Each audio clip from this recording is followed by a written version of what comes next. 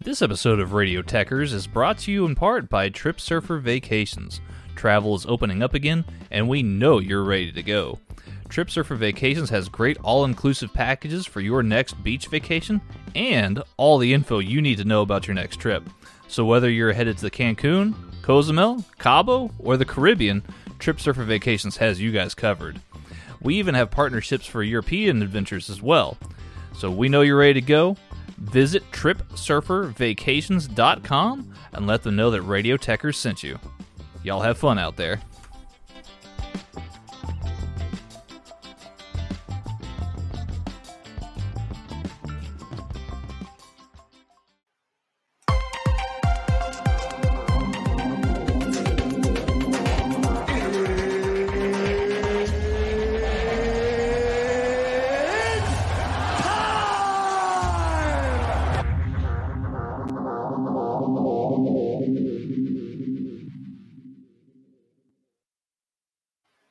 Welcome everybody to the Radio Techers YouTube and Twitch, and it just had to be your 5-round boys making the opening contest.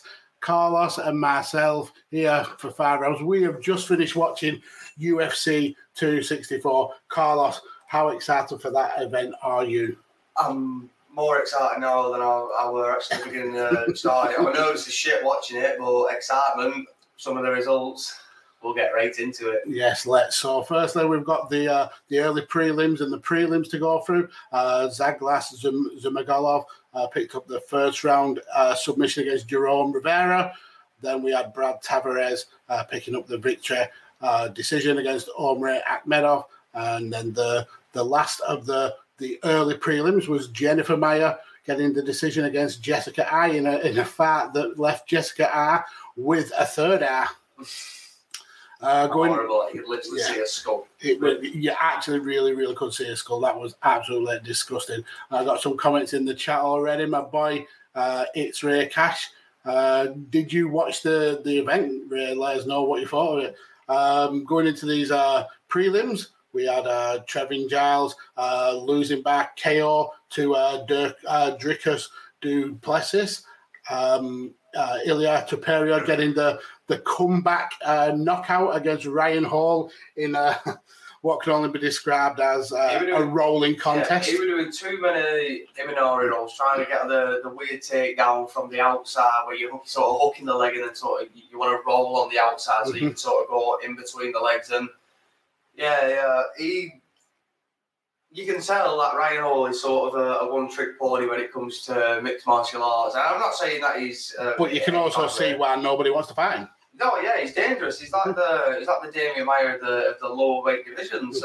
He's incredible with his technique, his skill, his skilled-minded as well. He's, like I say, the Imanari rolls aren't easy to do. And I think he threw like 4 or 5 out just in the first minute and a half in the first round. So... yeah, but didn't work out for him tonight. And then we had Michelle Pereira eking out the decision victory against Nico Price. And then we ended the prelims with Max Griffin getting the decision against your boy Carlos Condit. I sort of feel bad for him. Like Condit, he's always been one of my favourites ever since growing up watching him. Along the likes of Dan Hardy, he had some of the best fights, and he was...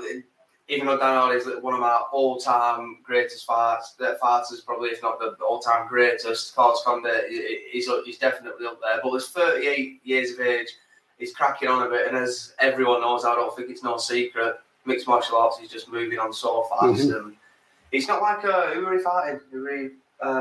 Max Griffin. Max Griffin. Fuck yeah, I don't know why. I wanted to call him something else. Max Griffin, like we spoke about it whilst we were fighting. It's not like Max Griffin is young either. He's 35. No, yeah. But only a year difference. Yeah, but then I said to you, there's a year difference. But why did Carlos Condit look 5-10 years older than Max Griffin? Because he's been through 20 wars. Yeah, and that's it. What you reminded me of. That ended. I've been watching literally since I was a kid. If you can go back to when he started before the JSP fighting and he got before that when he was in WEC. Yeah, so I can't literally since I was a kid watching him since he were in his 20s whilst I was a kid growing up, and so yeah, he's top respect to him, but It's not like he took a lot. It's not like he took a hell of a lot of punishment, was it? The way like the commentator, like Daniel and them, what said with how many times he saw if he's fucked his knees up. That's the issue with him. He's never been the same since he had those Weetabix knees. Well, that's it, and he's not like one of them fighters where he started to get used to check him. In that fight, he would rather just sort of going with the kicks rather than trying to, in a way, trying to absorb them a little bit easier rather than take them on full-on impact and cause any damage. And guy's 38, you don't want to be. You want to be walking around on crutches and that like 38. You don't want to be doing that. Exactly. It's fucking pain in the arse.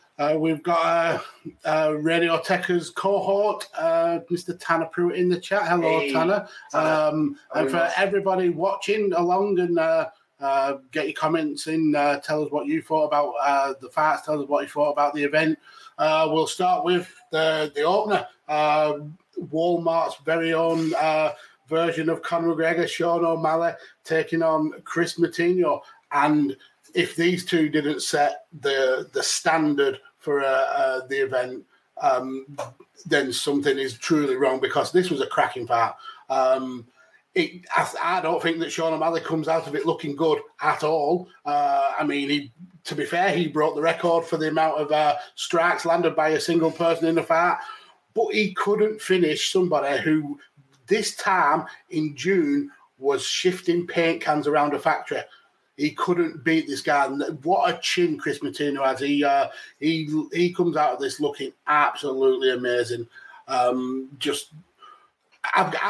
not a big Sean O'Malley fan. We all know that from the times we spoke about him here on 5 rounds. But one thing he's good at is those laser accurate shots. I mean, this is a guy who got 80% of 280 shots. That's ridiculous numbers, absolutely ridiculous numbers. But I've got to give all props in this fight. I mean, there's no point really breaking it down round by round. I mean, the only kind of significant thing that happened in the first round was the knockdown. Other than that, this was 3 rounds of Moutinho doing the Justin Gaethje special of just going forward, not moving his head, taking shot after shot after shot, but then landing some really good shots of his own. I mean, there were points in the fight where it looked like O'Malley was rocked by this kid. He certainly should be getting another fight out of it. But Sean O'Malley, if you cannot finish somebody taking a fight on 10 days' notice after they were drinking paint, like not a month ago, there is holes in your game, sir, and you need to work on them before thinking that you're a big time star. But he picked up the victory, broke the record for the amount of shots, and well, what more is it to say? Well, to be honest with you, obviously, like you were saying, he broke the record of the more shots landed, the highest accuracy. You've got to give him that, fair enough. Yeah. All props. His performance was spectacular. He was throwing off double jabs, triple jabs, 1-2s, hooks when he wanted, and throwing them clean. He was trying to embarrass his opponent. He was trying to show that, listen, this is what I'm good at. Why is he in here with me? But I applaud him. I don't like Sean O'Malley at the best of times, but I applaud him for at the end of it, when he basically stood up and said, that guy's got some bollocks. He's fucking tough. Whilst everyone else is ducking me, he knows he's a loud mouth, but whilst everybody else is not accepting to fight him, which is true, no one's accepting to fight him. I know he's having all that shit with hair and that, and I'll hold my hands up, I'll give me my fair share of calling him a bit of a bitch for the stuff he's done, but no one wants to fight him. And this kid who I want to after when I've finished this and when I'm going to watch the press conference, but you want to watch ours first, Radio Techers, do network, subscribe to YouTube. You want to do that, I promise you. But yeah, after this, I'm definitely going to go and watch some of these guys' fights, because I don't know where he's come from. I literally know he worked in a paint factory a month ago. A month later, he's fighting on a McGregor card, opening a McGregor card. Yeah. You can't ask for much more. And the way he was fighting, like you said, he looked like how Justin Gaethje first came in to the UFC, and then as he was working with Trevor Whitman over time, he head movement. Yeah, he developed head movement. His striking got a little bit more cleaner. He wasn't just, even though he's like this kid, he's got the cardio, he's got that pace. He will keep pressuring you forward. That's why Sean O'Malley is generally like one of these fighters, Israel Adesanya, your Conor McGregor's. They want that space so they can sort of move. Mm-hmm. They want to be the ones pushing you forward. They're going to be the ones controlling the octagon and pushing you up against the cage. This kid didn't let O'Malley do any of that. This kid was in O'Malley's face. Fair enough, he was taking shots. It was in his face the whole round. Mm-hmm. So, yeah, getting onto that, this kid's got heart. I want to talk about the stoppage from Herb Dean. When I spoke to my friend, and when I put it on, I put on my Facebook, this is a bullshit stoppage at this time. And my friend put on, no, he was done. He was going to go out in that last 30 seconds. This is my opinion. I don't think he was. Sean O'Malley had 14 minutes and 30 seconds to finish this man, and he could not finish him. He put him down in the first. He wasn't able to finish him. In the second, he hit him with 2 knees, clean, flush knees. The knees didn't do anything. Head kicks, 3 or 4 clean head kicks. The head kicks didn't do anything. It wasn't going to finish him in that last 30 seconds. If I'm here in front of you with my hands up, I'm still in that fight where if that ref stops the fight, I'm pissed off. The fact is, he could have finished him in that 30 seconds, but when Herb Dean jumped in to stop it, it wasn't finished. Exactly, yeah, it wasn't. Chris Moutinho was still throwing shots back. He was still, I don't want to say actively defending because his way of defending was... though, but this is what I said to my mate, how he was like, he was done it, like he wasn't, and regardless of whatever happened in that last 30 seconds, his hands were still up here. Doesn't matter if one was here, one was here, one was here. It wasn't down here. It wasn't over here. It was up here, and he was going forward. Mm-hmm. To me, as a referee, now I don't know what Herb Dean saw. I don't want to shit on him too much because he's a legend referee. But since he had that fuck up with Dan Hardy, he's somewhat seemed to come down a bit downhill. The spotlight's got him now. He's a bit more famous. He's not just a referee anymore. He's Herb Dean. He's got a name for himself. He's getting a bit more. He's just making a couple of mistakes. Mm-hmm. He would have never have done like that fight. A lot of people might say I'm wrong because he's like, oh, he's just saving the fighter getting head trauma. That fighter was in there for a reason. We were working in a paint factory a month ago. This fight changed his fucking life. Mm-hmm. It's changed his life forever. It's very likely he'll get a $75,000 win bonus, and he will performance bonus from that. Yeah, and he will definitely get a contract out of that. The reason I'm so pissed off about it is because if I was in that, if that was literally my dream to fight in the UFC, and if Herb Dean did that to me, I wouldn't have been as calm as him. I would have been fucking raging. The fact is, I had my hands up. Don't mind if I'm getting smacked in the face. What do I sign that fucking contract for? I'm getting smacked in. I know the dangers of it. If I put my hands up going forward, I'm intelligently defending myself. I'm still in that fucking fight. Don't stop the fight. Oh, I'm getting fucking well. Herb Dean's a prick for stopping that fight when he did, but yeah, that kid has got all heart, honestly. Yeah. Dana White needs to give him a bonus, give him a contract, give him a fucking house, sort his life out, help him out. Yeah, we've got some plenty of comments in the chat. Ray saying some people have just got concrete chins. Yeah, absolutely. But if you are the star that Sean O'Malley claims that he is, that he's technically unbeaten, and you can't beat someone who's coming in off 10 days' notice, who's never fought at that level ever before, then these questions need to be asked. Well, that's why I'm speaking so highly about this guy who's come in and just put on a show against O'Malley, because I know how good O'Malley is. Fair enough, he might be ranked 23 and he might be low down. He's been in the UFC a long time. There's also a reason why he's not getting on these big name fights. Now, if you've been watching UFC or mixed martial arts for a long time, which I have, he's in the UFC. He's on a different. If he was in these regional shows, he'd smash everybody. Yeah. But he's in the UFC, he's on the biggest stage of them all. There's a reason why he's struggling to get into that top 15. And yeah, fair enough. I just said about people struggling, people not wanting to fight him in where he is now. But that's people around his actual category. But if he's fighting like this with a guy who's just come in, who's got relatively no head movement, he didn't really have no knockout power. With his power comes from his position, like McGregor's. But when you get up into them top 15s, top 10s, top 5s, you will get quickly exposed. Mm-hmm. McGregor, look at how far... It only lasts so long. When you change your game, nothing works. Like will go on in the main event. But you always have to keep evolving your game. And if you keep stuck in the mud, you're going to get bypassed so fast by these other fighters. And especially like this kid who... He's got some work to do. Again, I'm back on him. He's proper impressed me. Mm-hmm. He's got some work to do with his head movement. And throwing his hooks off, and actually it's not just following his opponent now, actually cutting them off. But other than that, he's fucking fantastic. Yeah. Matt JC in the chat saying, "What's up, boys? Good card overall. Let's get O'Malley a title shot." Thanks for the props, Matt, but it's a hard pass for me on O'Malley getting that title shot. It's a long road for 3 to 4 fights minimum for me before he gets there. I say, he's not nowhere near the top. He needs to at least fight a top 15, then a top 10, then a top 5. Well, that's it. Well, his last good performance was against Eddie Wyman when he faked the uppercut and then followed it with a cross. Mm-hmm. Other than that, it's sort of been. He's been in the press and been in the media for. I want to say. You could put it down to the wrong reason. He's a salesman. That's what it is. He's good at selling himself as a character. But when you get to the likes of the level of Marlon Vera, the likes of Dvashvili, for instance, Pedro Munoz, selling your character is totally different to getting an ass whipping from the levels of those fighters. So, I mean, it was good that he called out Rob Font. I thought that's a good, brilliant move. I don't believe that. I don't think it'll happen. I mean, Rob Font's at like 4. Rob Font's looking at the winner of Jan and Sterling. Surely. He could be, but then obviously he called out. Who did he call out? He called out Rob Font. He called out. He said DC. Dominic Cruz was ducking him. Obviously the Marlon Vera stuff, but he lost to Marlon Vera. Rerunning back on Marlon Vera because I wanted. We're Sean O'Malley, like I said.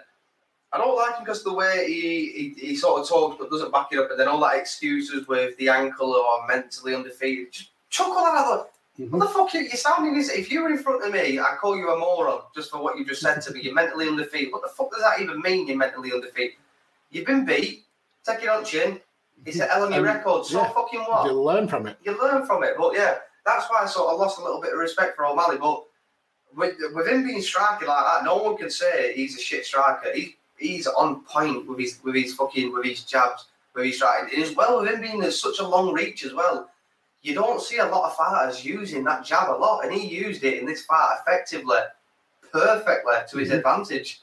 And if he can just put a little bit more power behind his shots, get a little bit more muscle behind him, because he's already a big guy for that weight anyway. It's like I said, he's a tall guy, he's a long reach, and he's still got, how old is he? Like, I'd say 20 odd. I think he's 23, Sean O'Malley. Yeah, so he's still got growing to do. He's still got bulking out to do. So there's still plenty of time for him to make his way up into that title shot. But I just don't want him to fall into that trap of I'm another heart train again, because that's what got him in the shit with Marlon there in the first place. Yeah.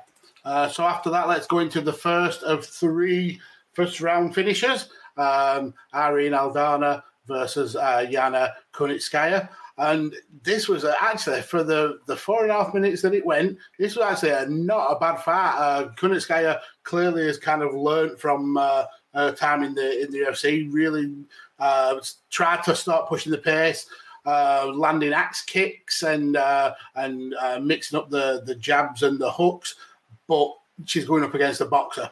And Aldana threw very little in this fight, but every single shot did damage. The first shot that she threw essentially broke Kunitskaya's face, and then she started bleeding all over. Kunitskaya was still really pushing the pace, going for the clinchers, landing knees, and then Aldana just landed a left hook, which just drops Kunitskaya. Kunitskaya then was essentially on the ground.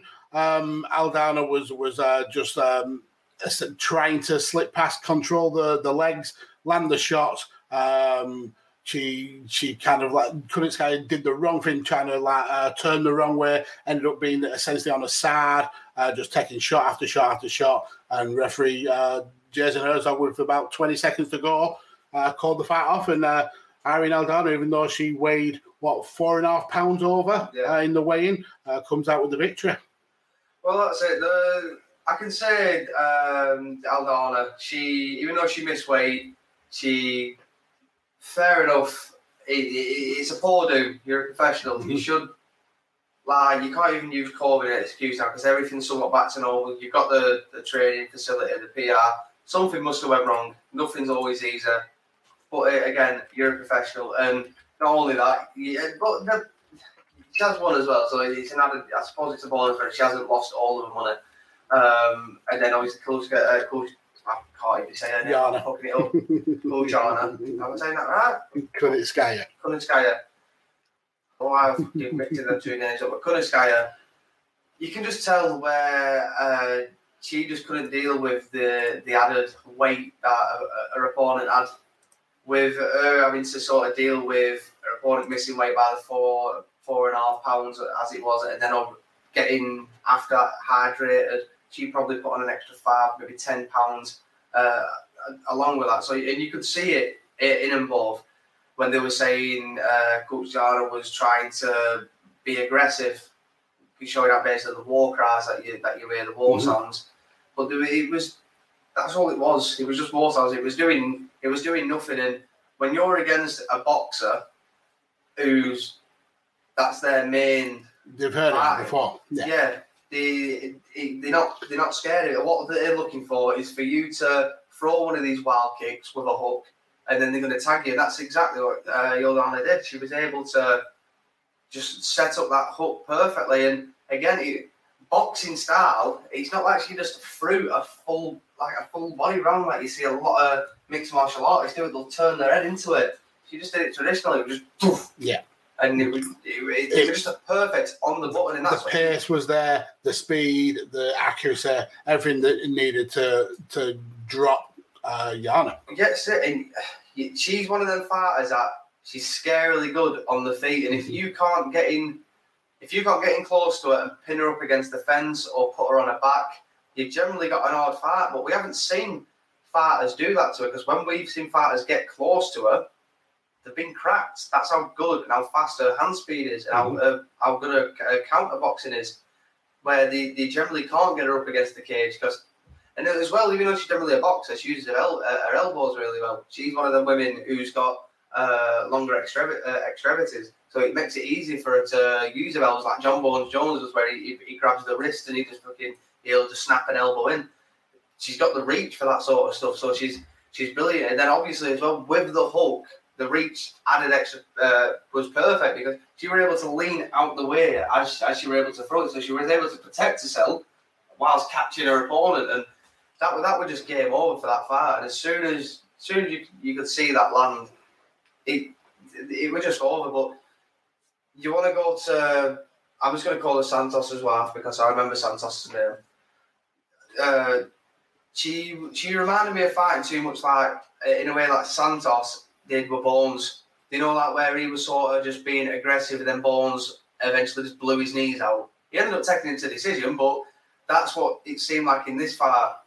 His wife was just seeming to be aggressive, just trying to throw kicks, front kicks, and just the traditional 1-2, just to basically try and intimidate her and slow her down. And it just didn't work. Her opponent just was patient and just waited for that opening. As soon as that opening came, she struck like a fucking cobra, and that were it. It was game over. Yeah. Then came the middle fight, and the fact that this fight was either going to make our day or it was going to ruin us and put us in a bad mood. Well, let me just put it this way. So just to show you what mood we're in, Greg Hardy, I've just got that shows. And hang on a minute, that shows as well, you prick. So we had Greg Hardy versus Tuivasa. And again, this was a first round finish, and it was glorious. I mean, Greg Hardy started quite aggressive, landed an early jab. He actually landed it quite a few times, and there was a point where we thought the worst was going to come when he landed the big right, and we saw Tuivasa stagger. Yeah, a little bit nervous, just a little bit. And then Hardy was looking like he was ready to essentially pounce and finish the fight. And then Tuivasa just that big left. It lands perfectly on the eye of Greg Hardy. Greg Hardy went down. The eye swelled up before he hit the ground. A couple of follow-up shots, and it was all over. Tuivasa became the biggest star in the UFC heavyweight division. Drunk at least 5-6 shoeys, one with hot sauce, one that was poured from the crowd at the top of the entrance. The guy's an absolute star. Then And one everybody an loves him. Customised shoe as well. Yeah. It fucking looked like a proper nice Air Force One as well. And I would, that hurt my heart a bit. Yeah, but brilliant result. I'm so glad. I hope that this is the end of the Greg Hardy experiment. No, I want to see him one last time just to see him get knocked out again because that was too fun. That it was so fun. I'm glad he got knocked out. I hope his orbital bone's fucked. I hope his retina's fucked, and I hope now he knows what he feels like for smacking his fucking wife up the prick. Because now he knows that Tartavas is not the guy to bang with. Because he'll make you feel like your wife after when you smack. Mark Jesse in the chat, Greg Hardy took a nap in there, lol.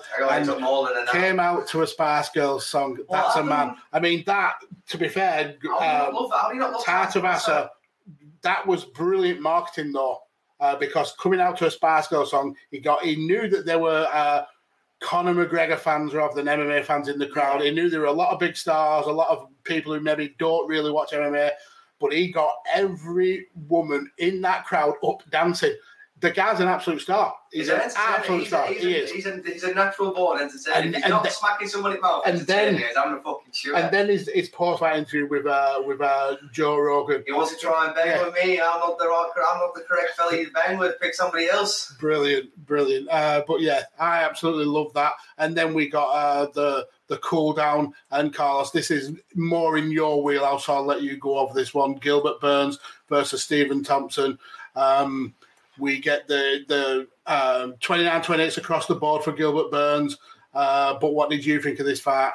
This fight was very obviously traditional. If you've watched UFC, it got a lot of boos. Yeah, it got a lot of boos because, again, like you just said, there were a lot of Conor McGregor fans, a lot of people who haven't got really a fucking clue of what they're looking at or what they're talking about.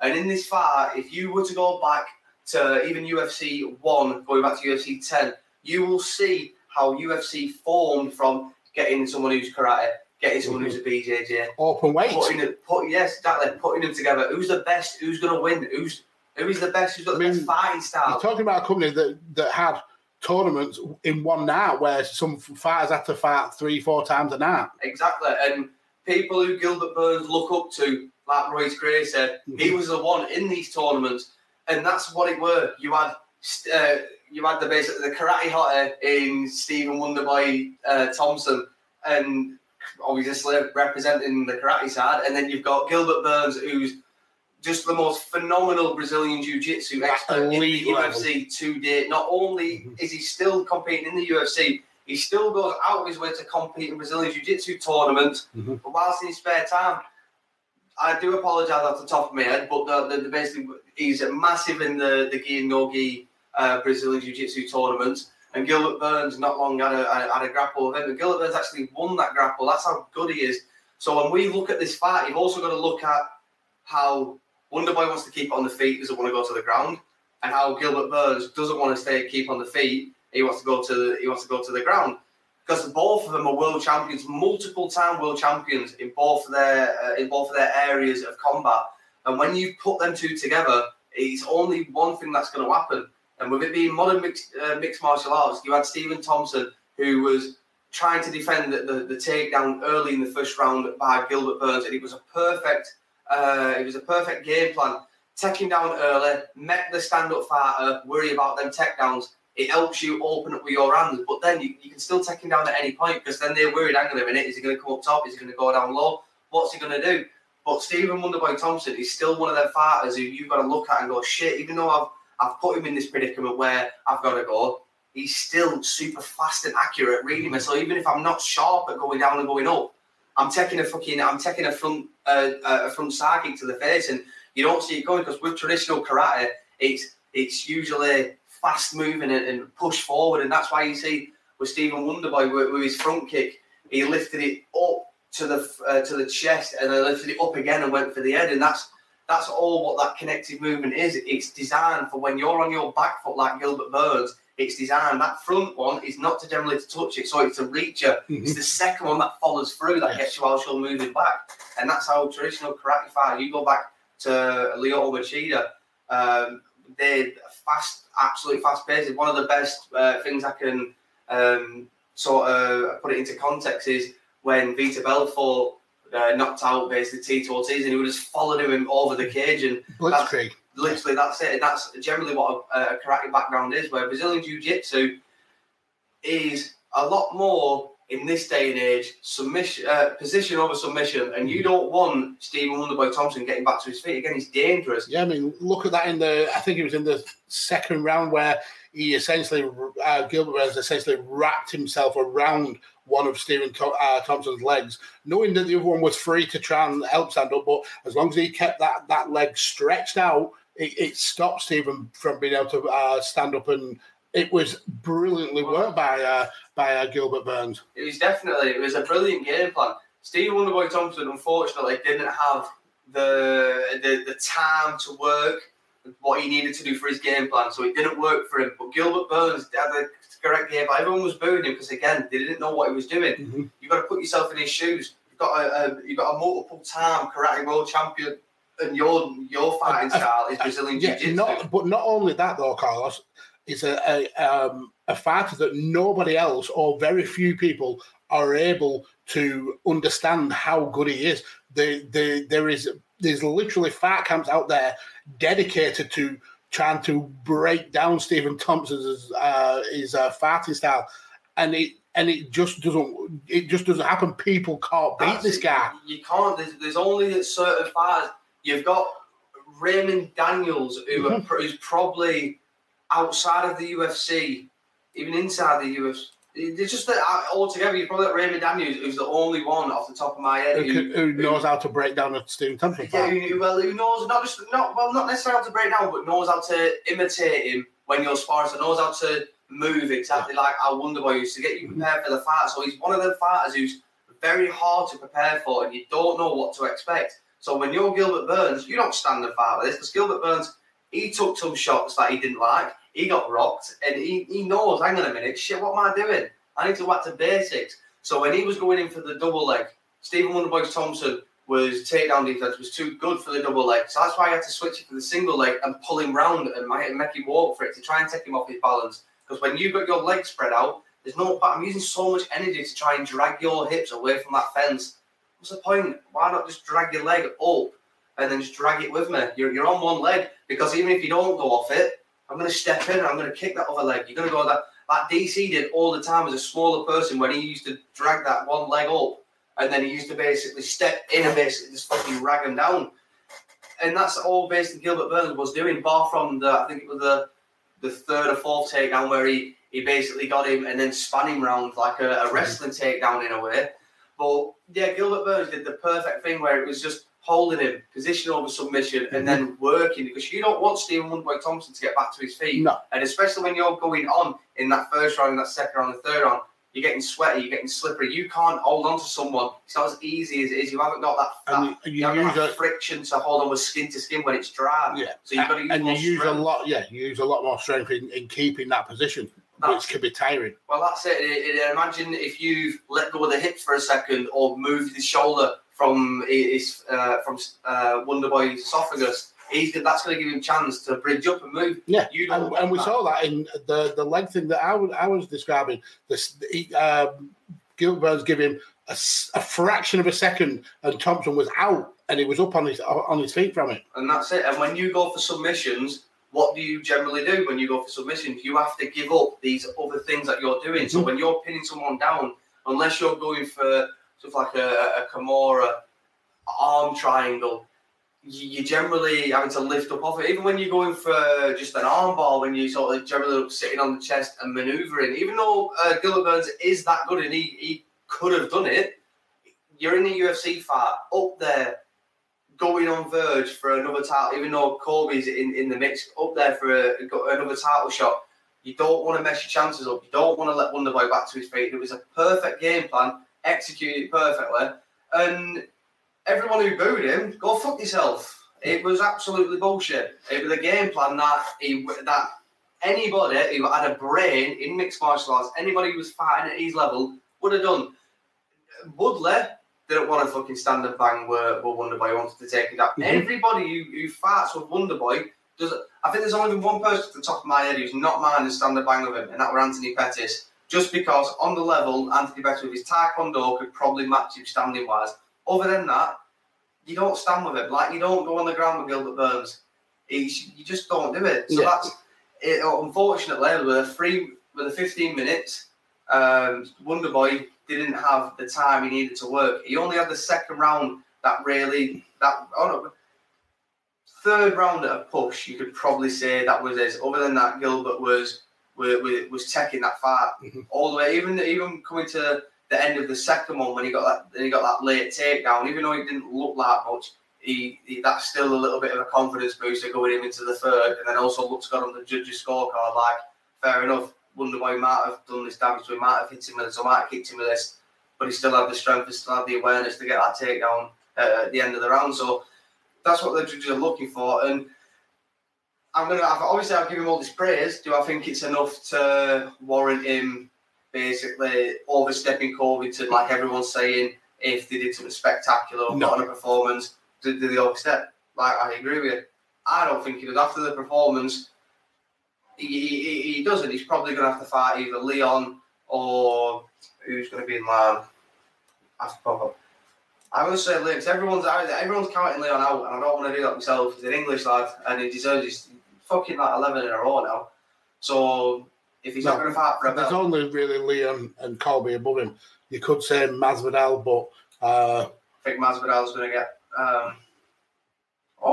To be honest with you, he did say Masvidal. That's a good fight, but Masvidal said yeah as well. What does he mean it though? Because he said yeah to a couple of people, and he hasn't signed the contract, and I don't know if he's waiting for the fight. But he also called out Nate Diaz. I don't think Nate fights him. For the reason Nate is now a money fighter. Yeah, Nate is definitely a money. Nate is getting he's like 34, 35. He wants those £1 million fights. Yeah, he's not $1 million fights. Sorry, he's not looking for these fights to prove himself or to prove how good he is or basically move up in ranks. He knows what he's worth. He knows his name. So he knows the name value. He knows that the UFC will give him what he asks for. So he's not going to fight someone like Gilbert. And I'm not saying because it's an easy fight for him. It's not. It's a fucking well-hard fight for him.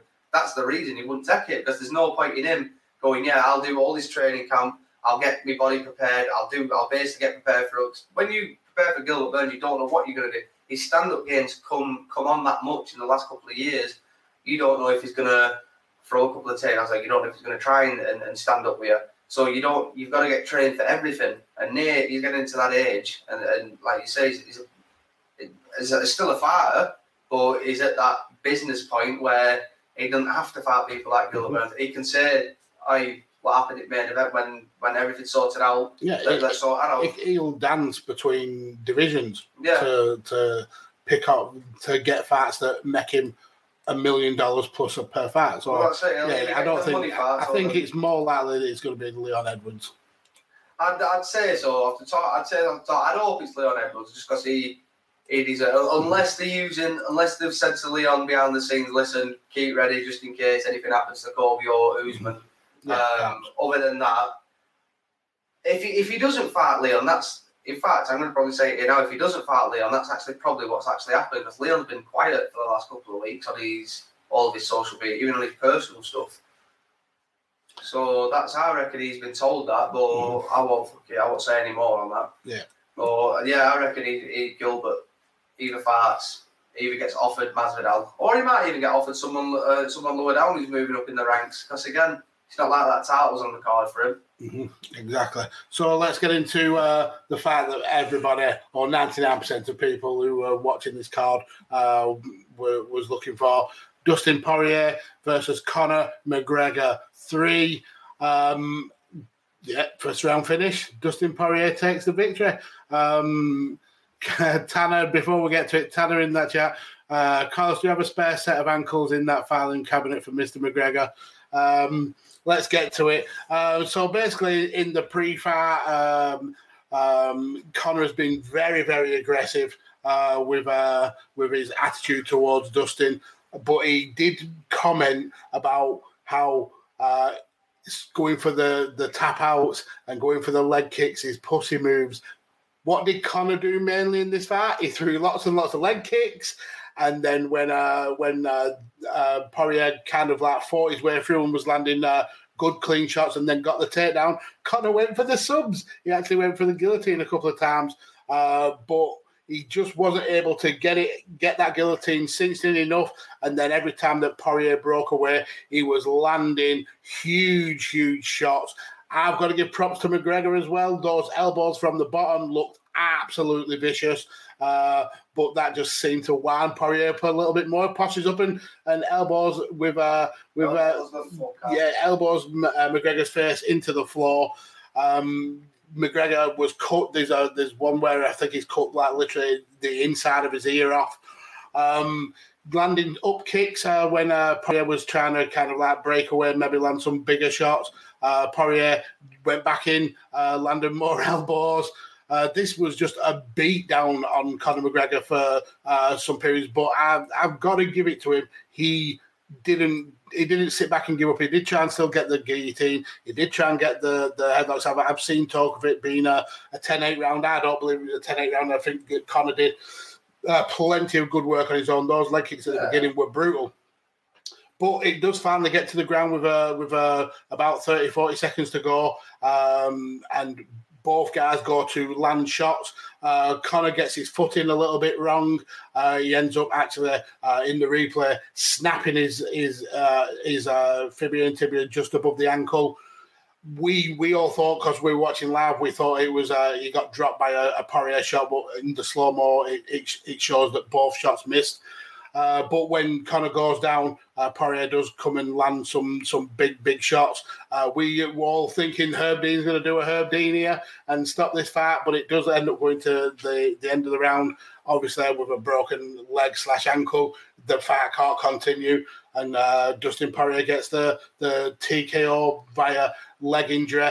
Conor was massively arguing for it to be a doctor stoppage, and Conor is just so frustrating because he's been in the last few fights. Well, the last fight certainly, the fight against Donald Cerrone, he was humble. He was calm. He was collected. In this fight, he threatened to beat. He threatened to beat Dustin Poirier up outside the stadium. This is how bad it is. That if he was saying that stuff to me, and if he said that about my wife, broken ankle or not, I would have ran over to the motherfucker, stamped on the ankle, and then stamped on the other fucking ankle, just to fucking shut in the. Just his comments afterwards, the Poirier's comments. Now, McGregor, I absolutely love him. Like his personality-wise, like with some of the stuff he does in his fighting, like you said, you got to give it to him. He was fighting his heart out. Dustin's clearly the better fighter, and when it came to shit like that, like there's trash talking, there's promoting the fight, there's all well and truly good, but fuck me. Like, I'm sure the cameras have to come off him. I'm sure he was calling Jolene a whore and shit like that. And it's like, what the fuck? Like, if I were in his position, he said that about my wife, my foot would be getting drilled through your fucking face. I wouldn't be caring if them security guys are like, I ain't no champion. I've just made my money off beating your ass twice. You know what I mean? Like, the first thought would be in my head is, I'd be running my foot through your fucking head whilst you're on the canvas. Matt Willis in the chat, what is your opinion of Poirier calling McGregor a dirtbag pause fight? He wasn't, to be fair. Remember, he was pulling down on his gloves to kick someone in the face. If I was in sparring and someone did that to me, well, it'd be a real fight.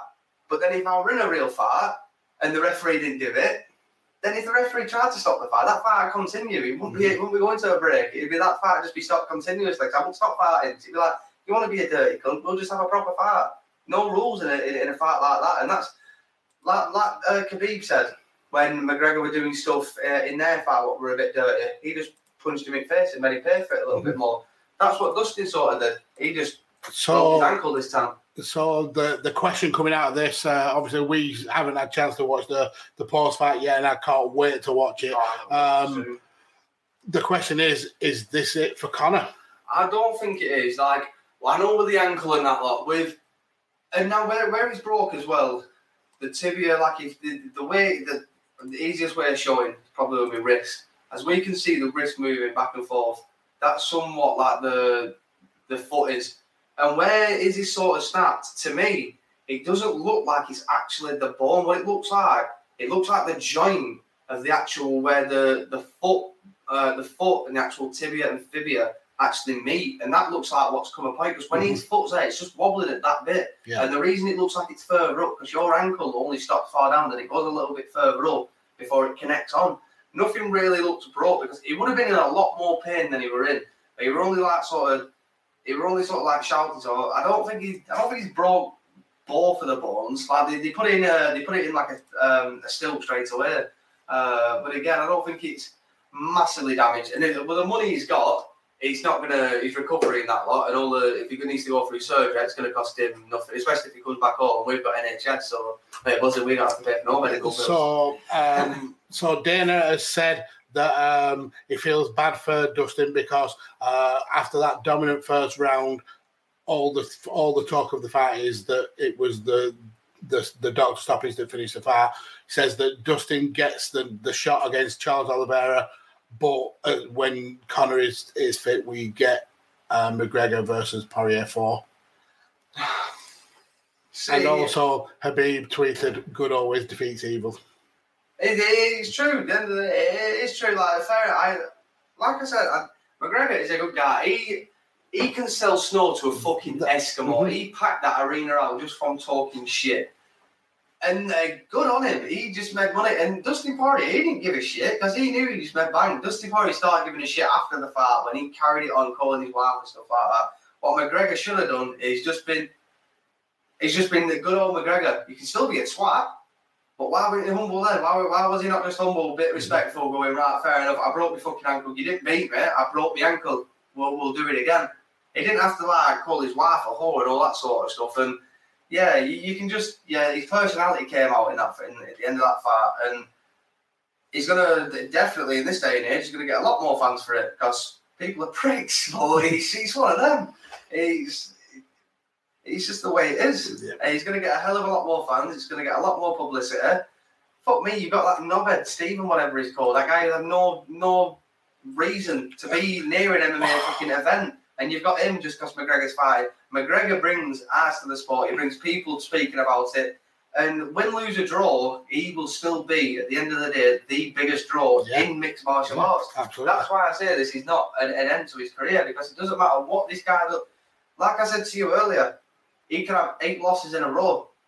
Dana White will still put him. He won't treat him like he would with BJ Penn and stuff like that, because again, Conor McGregor is still a draw. Yep. He can bring people just from acting the way you were. Oh, I'm going to sleep the little rat. I'm going to do this. I'm going to do that. Nothing really looked different in the fight that he was doing.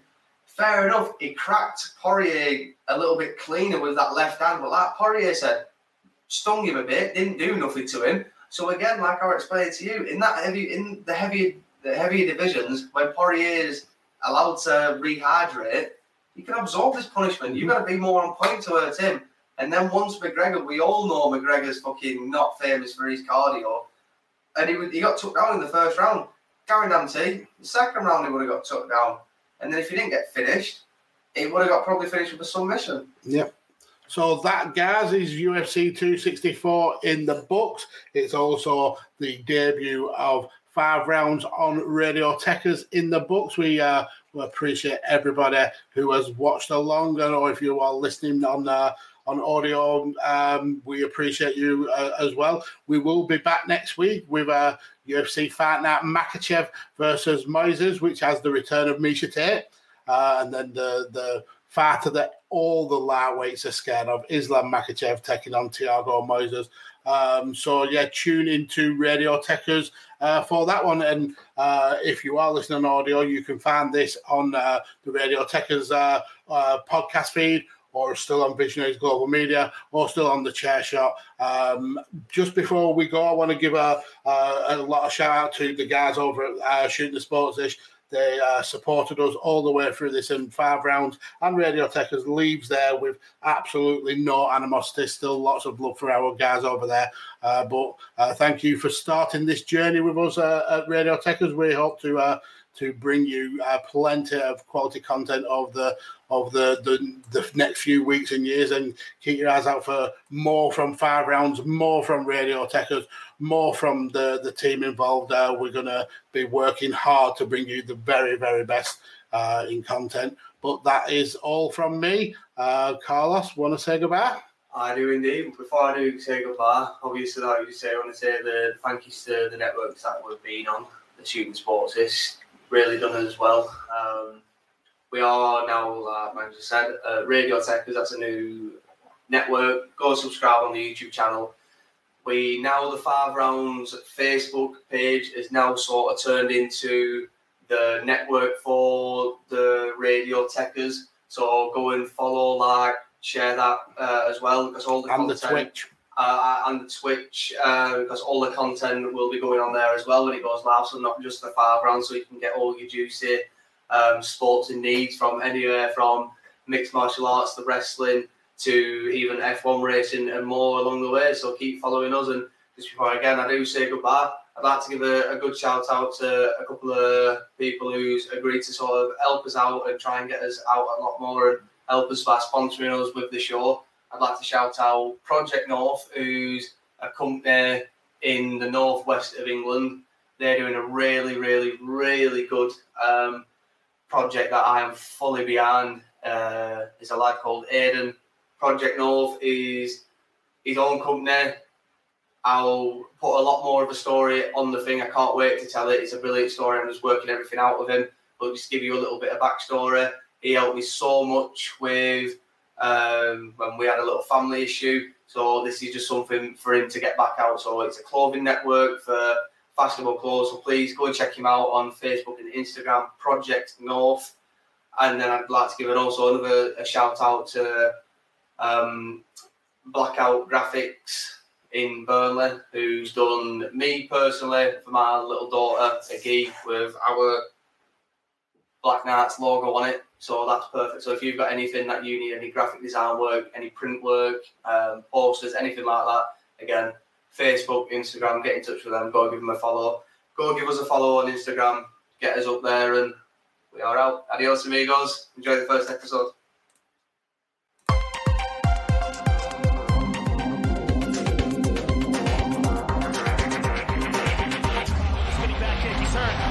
He hurt him big time. Trying to finish. Hit